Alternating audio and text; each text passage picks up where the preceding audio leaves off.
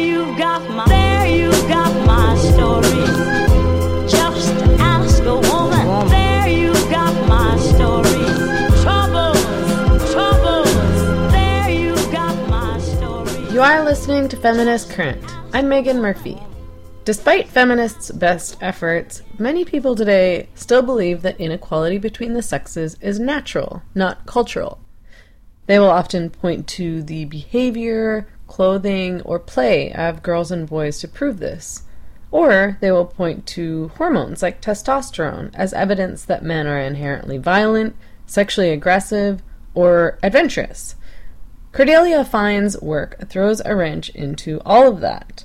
In her new book, Testosterone Rex, Fine paints a far more complex picture of brains and the impacts of hormones on human beings.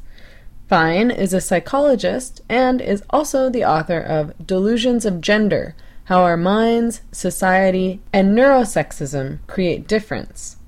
I spoke with her over the phone last week. First, let's start with the basics. While the question of what is a male and what is a female probably seems pretty simple and obvious to most people, they would see it, or they would say it was rooted in, whether somebody has a penis or a vagina.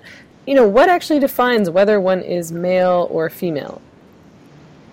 Well, yeah, as you intimate, that's slightly more of a complicated question than one might think.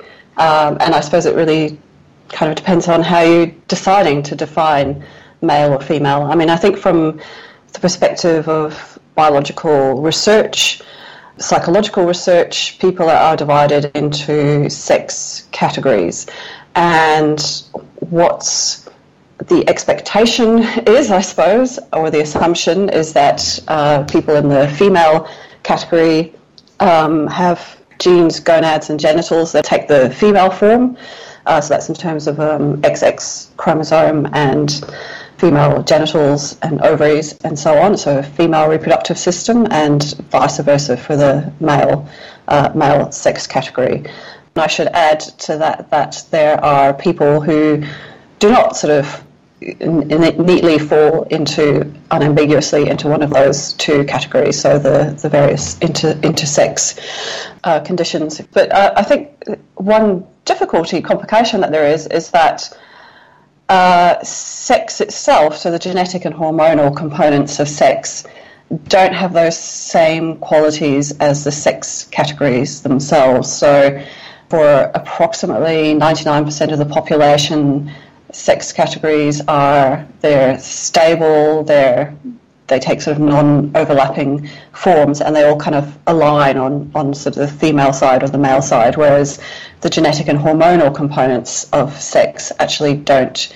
share those qualities. So, for example, the hormones that we think of as the sex hormones, like testosterone and progesterone and estrogen, there's overlap, and they are dynamic in the levels that they take, and also genetic sex is a lot more complex than simply this binary of XX and XY.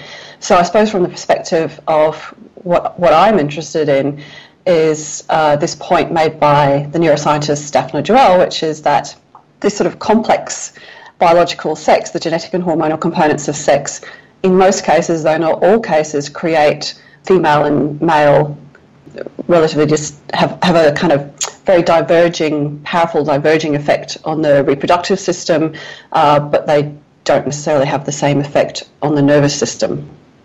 Okay, so, biological differences between males and females have long been used to defend sexist ideas. So, the idea that boys, for example, are naturally inclined towards things like roughhousing, playing with trucks, playing war games, and, as you discuss, kind of more risk-taking behaviors, whereas girls are said to be more docile or nurturing and like to play with dolls. That's a pretty popular assumption these days still. I wonder, are kids born with inherent traits at all, and are those traits based on sex? Yeah, these are, I think, the questions you asked there really touch on both my previous book, Delusions of Gender, and then the most recent one, Testosterone Rex. So one is concerned with this idea that, in particular, prenatal testosterone, which is on average greater in unborn baby boys and unborn baby girls, creates different predispositions towards interests, and that these are reflected in the toy preferences that children see when they're, toddlers or preschoolers and so on, and then those toy preferences in turn reflect the fact that in society at large we see this sort of quite striking segregation of the kinds of roles and occupations that men and women take. So that's seen as all having kind of been seeded prenatally through, in particular, testosterone. And so Delusions of Gender is really focusing on this idea that males are sort of predisposed to be interested in the workings of the world, whereas females are predisposed to be interested in relationships and understanding and being empathetic. The current book is more focused on the idea of expanding that out, that because of, again, and this is all part of the reasons for supposedly males being better suited to understanding the world and females to be more empathic, that it's all part of evolutionary design. So because of differences in the capacity of males and females to have a very high reproductive rate, this being larger in males than in females, it was beneficial for men to have evolved a tendency to be more risk-taking, to be more status-seeking, to be more competitive, whereas for females it was more advantageous to be less of a risk-taker and to be sort of nurturant towards the sort of relatively few precious offspring that she could produce. So these are very pervasive ideas that we have about differences between the sexes, the reason that we have them, and their kind of biological origins. I think both in the scientific literature and certainly also in the popular discourse. Mm-hmm. And, attached to that, there's this idea, you talked about, evolutionary theories around reproduction, particularly. There's this idea that it's men's biological imperative to spread their seed as far and as wide as they possibly can, and that this means that men are naturally promiscuous, whereas, it's in women's best interest, supposedly, to hold out for the best male to reproduce with in order to produce the best possible offspring. That's a pretty long-standing and widely accepted theory, like a universal principle, as you call it in the book. And this is a theory that defends harems, polygamy, cheating, Hugh Hefner's, ever-rotating roster of Playboy bunnies, etc., etc. And it defends the idea that female promiscuity is somehow unnatural. Is there any truth to this theory? Well, one thing I think it's probably worth clarifying is that I do think that it's not quite right to say that having that kind of scientific view defends the world being a particular way that it is. I mean, I think it certainly is the case that, just because you think it's natural for men to behave in particular kinds of ways and for women to behave in other kinds of ways, that doesn't mean that ethically or morally that you condone those kinds of behaviours. So I do think that's a sort of unfair charge that can be levelled at people who put forward those particular scientific points of view. I think what those points of view do commit themselves to is the idea that efforts to try and change, particularly sort of harmful masculine behaviours, for instance, are in a sense very difficult because they are going against male nature. And I think there are also interesting questions around just the psychology of how we perceive moral responsibility. So in other realms, when we feel that things are deeply biologically rooted, then that can actually have interesting subtle effects on our assessments of moral responsibility. So that's why, for me, it's pretty important to take a close look at the science and see what kinds of assumptions we're making and whether they're actually borne out by the data. So, one thing that I look at quite closely in Testosterone Rex is, first of all, when people hear criticisms of these kinds of accounts, they can often assume that people are trying to plead a special case for humans to be kind of above and beyond the kinds of evolutionary dynamics that apply to all other species. So one thing that I try to show in the book is that although this kind of dynamic of, a greater reproductive range for males does provide a good explanation in some species, there are actually many other factors involved, and there's actually a quite remarkable degree of diversity within the animal kingdom, and growing interest in the benefits of promiscuity to females, if you to sort of pardon, I apologise for using that very value-laden term, and also benefits to competition for females. So moving away from this idea that it's only beneficial for males to gain that status, material and social resources. But the other thing that's really often overlooked, I think, when thinking about humans in this regard is that in many species, reproduction is a very efficient process. So it's tightly controlled by hormones, and what that means is that everyone's kind of fertile and ready to go and reproduce at the same time, and that means that that reproductive process is sort of timed efficiently and is very productive. And as you move through the animal species, so including primates, there's much less tight hormonal control, and so that means that the process of sexual activity becomes less efficient, and it's particularly inefficient in our own case. So we have a huge amount of non-reproductive sex, and that really has a couple of implications. So one implication is that it really reduces the kind of reproductive return that a male is likely to get on casual sex with many different partners, because the probability of any one sexual encounter resulting in a live pregnancy is very low. So it's an awful lot of work to kind of out reproduce someone who is taking a more monogamous approach to life. And I think the second point is that it points to the fact that for us, sexual activity is not simply about, even from a sort of evolutionary purpose, is not simply about bringing together our reproductive potentials. So the sort of focus on, well, what, his resources and her fertility kind of overlooks the fact that for us, sexual activity and sexual attraction is much, much broader than that, even from a sort of evolutionary sense. And, we often reference hormones in order to differentiate between men and women. So, there's that stereotype that says women are hormonal in quotations, and therefore, emotional or moody, especially at certain points during the menstrual cycle, as men like Donald Trump like to bring up as a means to condescend to and mock and dismiss women. But, also people will often talk about testosterone as the thing that drives what we call masculinity. So, first, what is testosterone, and does it impact people's behaviors or personalities? Yeah, so testosterone is a steroid hormone, and it's produced by both women and men, and girls and boys. So in sort of from puberty at much higher levels on average in males than in females. So one thing that's, I think, often overlooked in thinking about the effect of testosterone on behaviour is that testosterone has physical effects too.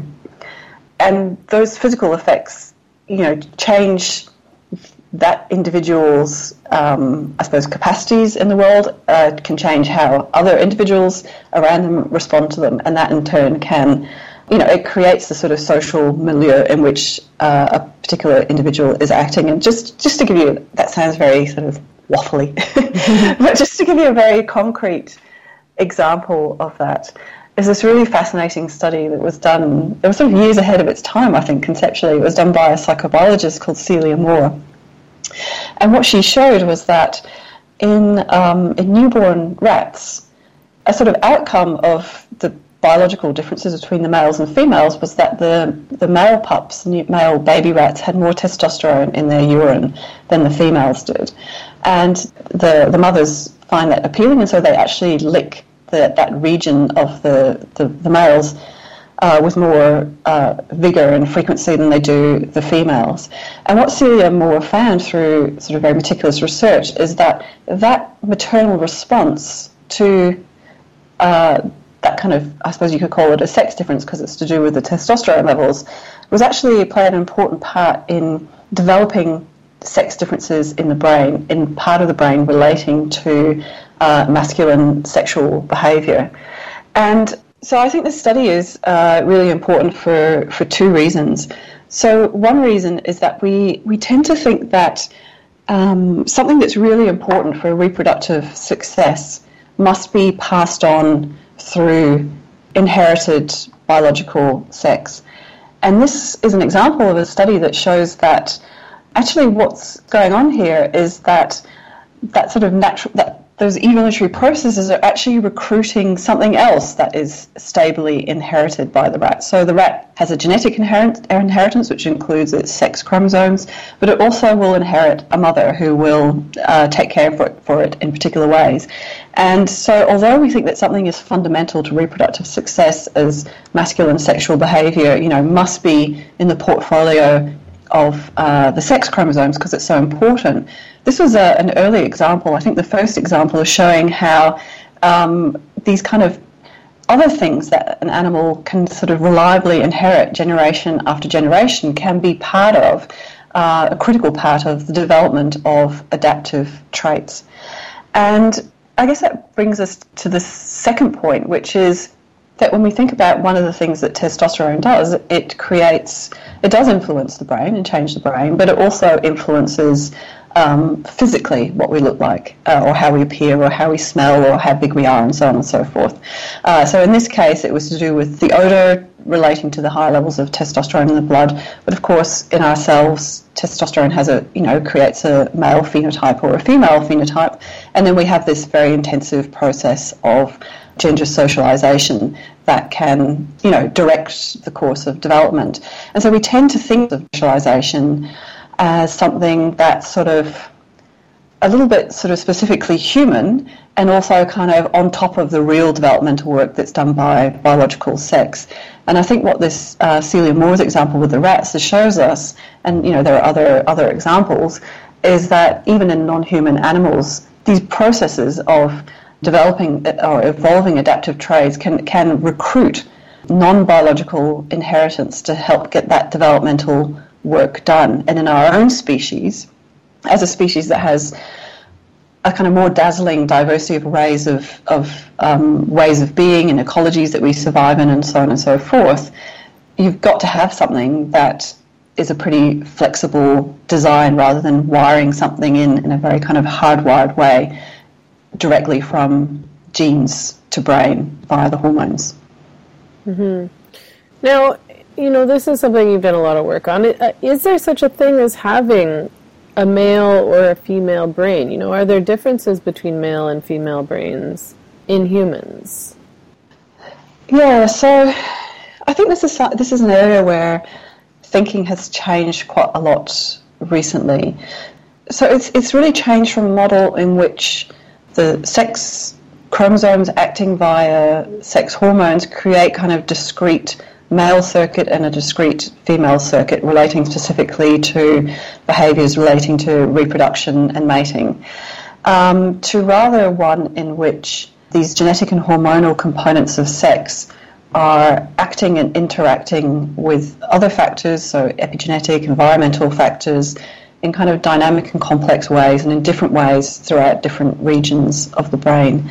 And one sort of outcome of this is that although there are sex differences in the brain on average, I think the really important insight, again, this is from the work of Daphne Joel, is that these differences, because of the processes by which sex influences the brain, these differences don't add up and up and up in a kind of consistent way, in the way that the differences in the reproductive system typically do, to create something that we can call male brains and female brains, or even really to create what we could think of as a continuum of brains that go from sort of the most male to the most female.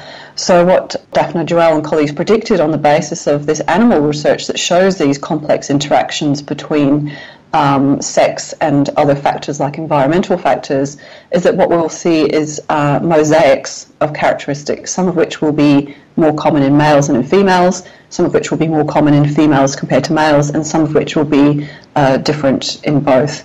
And she found evidence for this idea recently based on structural images of more than 1,400 male brains that sort of showed these mosaic features. And what she showed is that there wasn't really any biologically meaningful way of categorizing these kinds of male and female brains into sort of male brains and female brains, and the number of people who had sort of consistently male typical characteristics or consistently female typical characteristics were the minority. Most people had a kind of mix of male versus male typical or female typical, and sort of common in both kinds of characteristics. Sorry, I know I'm sort of stumbling all of those words here, and I think it sort of goes to show how much it's just so much more complicated than just saying, yeah, there are male brains and female brains. It's a lot more complicated than that. And I wonder, like, there's the factor of socialization. Like, brains are complicated, and brains obviously change based on people's upbringing and surroundings and lives and things like that. So does gendered socialization impact brains? Like, does the way that girls are raised versus the way that boys are raised impact their brains at all?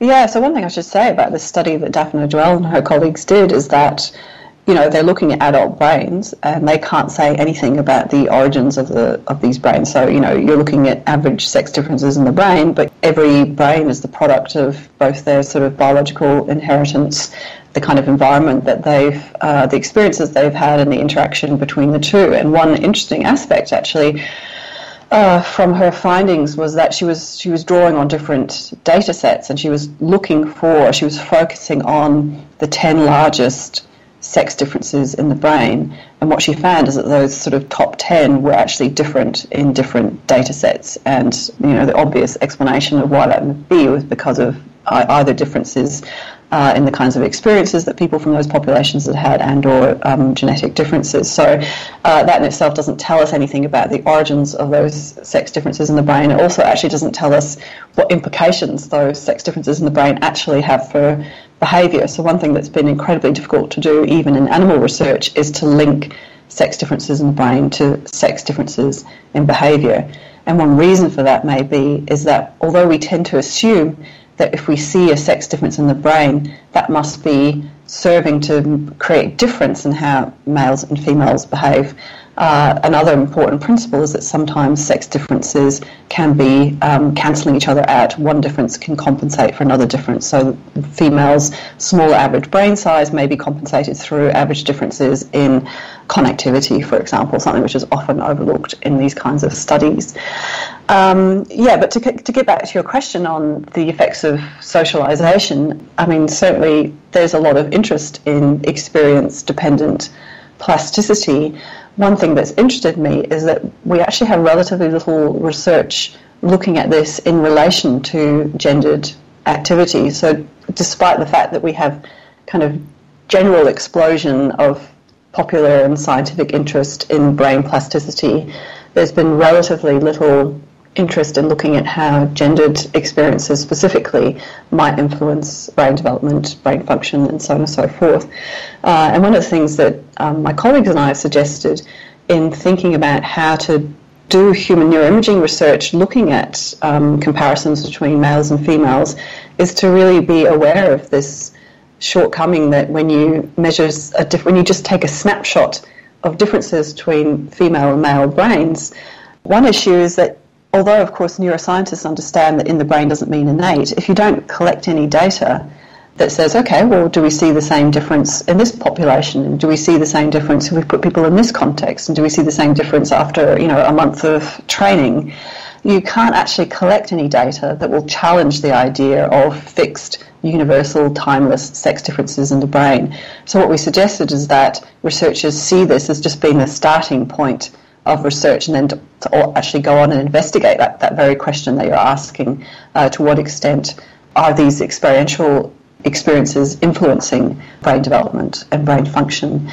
I think we've made more progress with that in relation to thinking about hormones. There's particularly looking at testosterone. So the work of Sari van Anders, for example, has been looking at how, you know, can be construed as gendered contexts actually influence hormonal state and via that behaviour.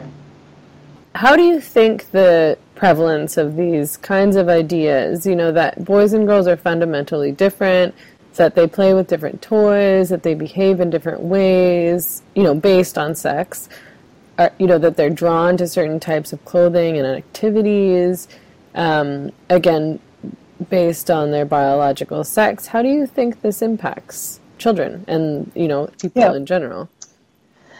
Yeah, that's a great question. I mean, one thing I'd just like to say about the toy preferences is that it's really interesting when you look at lab studies of kids' preferences. So these are sort of kids of age 2 to 3.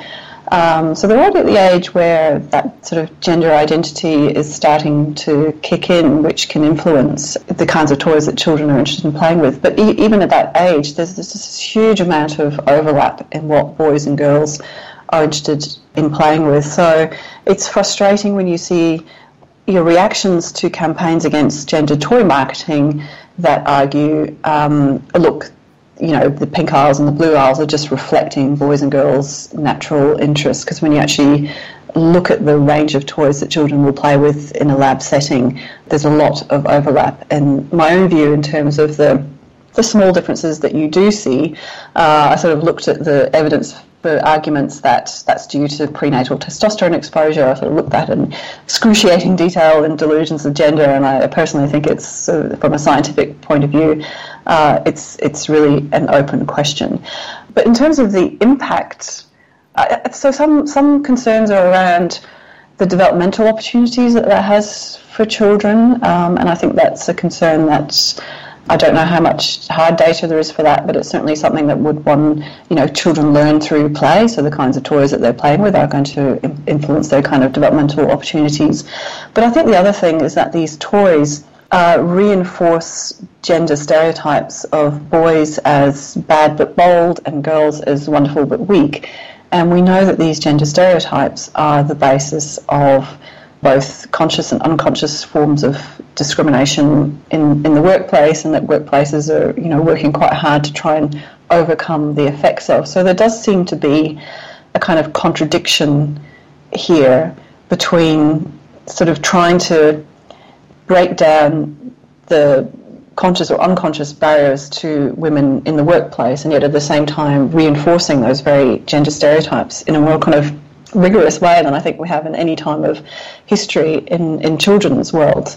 So I think there will be this sort of generally this reinforcement of gender stereotypes one can see as not necessarily being a good thing. But I think the sort of larger point is that when we tell ourselves, look, these differences in what boys and girls want to play with is natural and it's fixed and it's kind of going against nature to try and challenge them simply, and challenging here is simply offering things in a gender-neutral way rather than sort of forcing particular toys on girls and boys. It does have that kind of effect of making us feel that the segregation that we see in society as a whole is also natural, in a sense inevitable, very hard to go against because you're going against nature. And in terms of the research that psychologists have done, they have shown that when people think in these kind of men are from Mars, women are from Venus, boys will be boys kinds of ways, it does have effects on, for example, their support for the status quo, how likely they think things are to change, not vary, their support for progressive gender policies. It can influence people's conceptions of themselves, for instance. It influences the sort of the rightness of traditional gender roles in society, how sort of accepting one is of those. And, that makes perfect sense. If you think that boys will be boys, that men and women are fundamentally different, then the idea of having a more equal society than we have now will seem like railing against nature. So to me, that's why it's so important to take a really close look at the science, the scientific models, the scientific assumptions, the data around those claims that what we're seeing here is really this sort of timeless effects of biological sex on the brain and on behaviour. Thank you so much for your time and your work. I really appreciate all of it. Oh, thank you. Thanks for the interest. You just heard an interview with Cordelia Fine. Her new book, Testosterone Rex: Unmaking the Myths of Our Gendered Minds, is published by Icon. That is all the time we have for today. I'm Megan Murphy. Thanks for tuning in to Feminist Current. You can find us online at feministcurrent.com, tweet at us at feministcurrent, or send us an email at info@feministcurrent.com. We are hosted by Libsyn, and you can subscribe to the Feminist Current podcast anywhere you like to listen: iTunes, Google Play, Stitcher, Pocket Cast, TuneIn, and beyond. You can even give us 5 stars and a review on iTunes. Show the world radical feminism is worth listening to. Feminist Current is a syndicated show produced and edited by myself, Megan Murphy, out of Vancouver, BC. If your station would like to air Feminist Current, you can find episodes at audioport.org. And finally, if you enjoyed this podcast, consider making a donation to support our work. Just visit feministcurrent.com and click the donate button.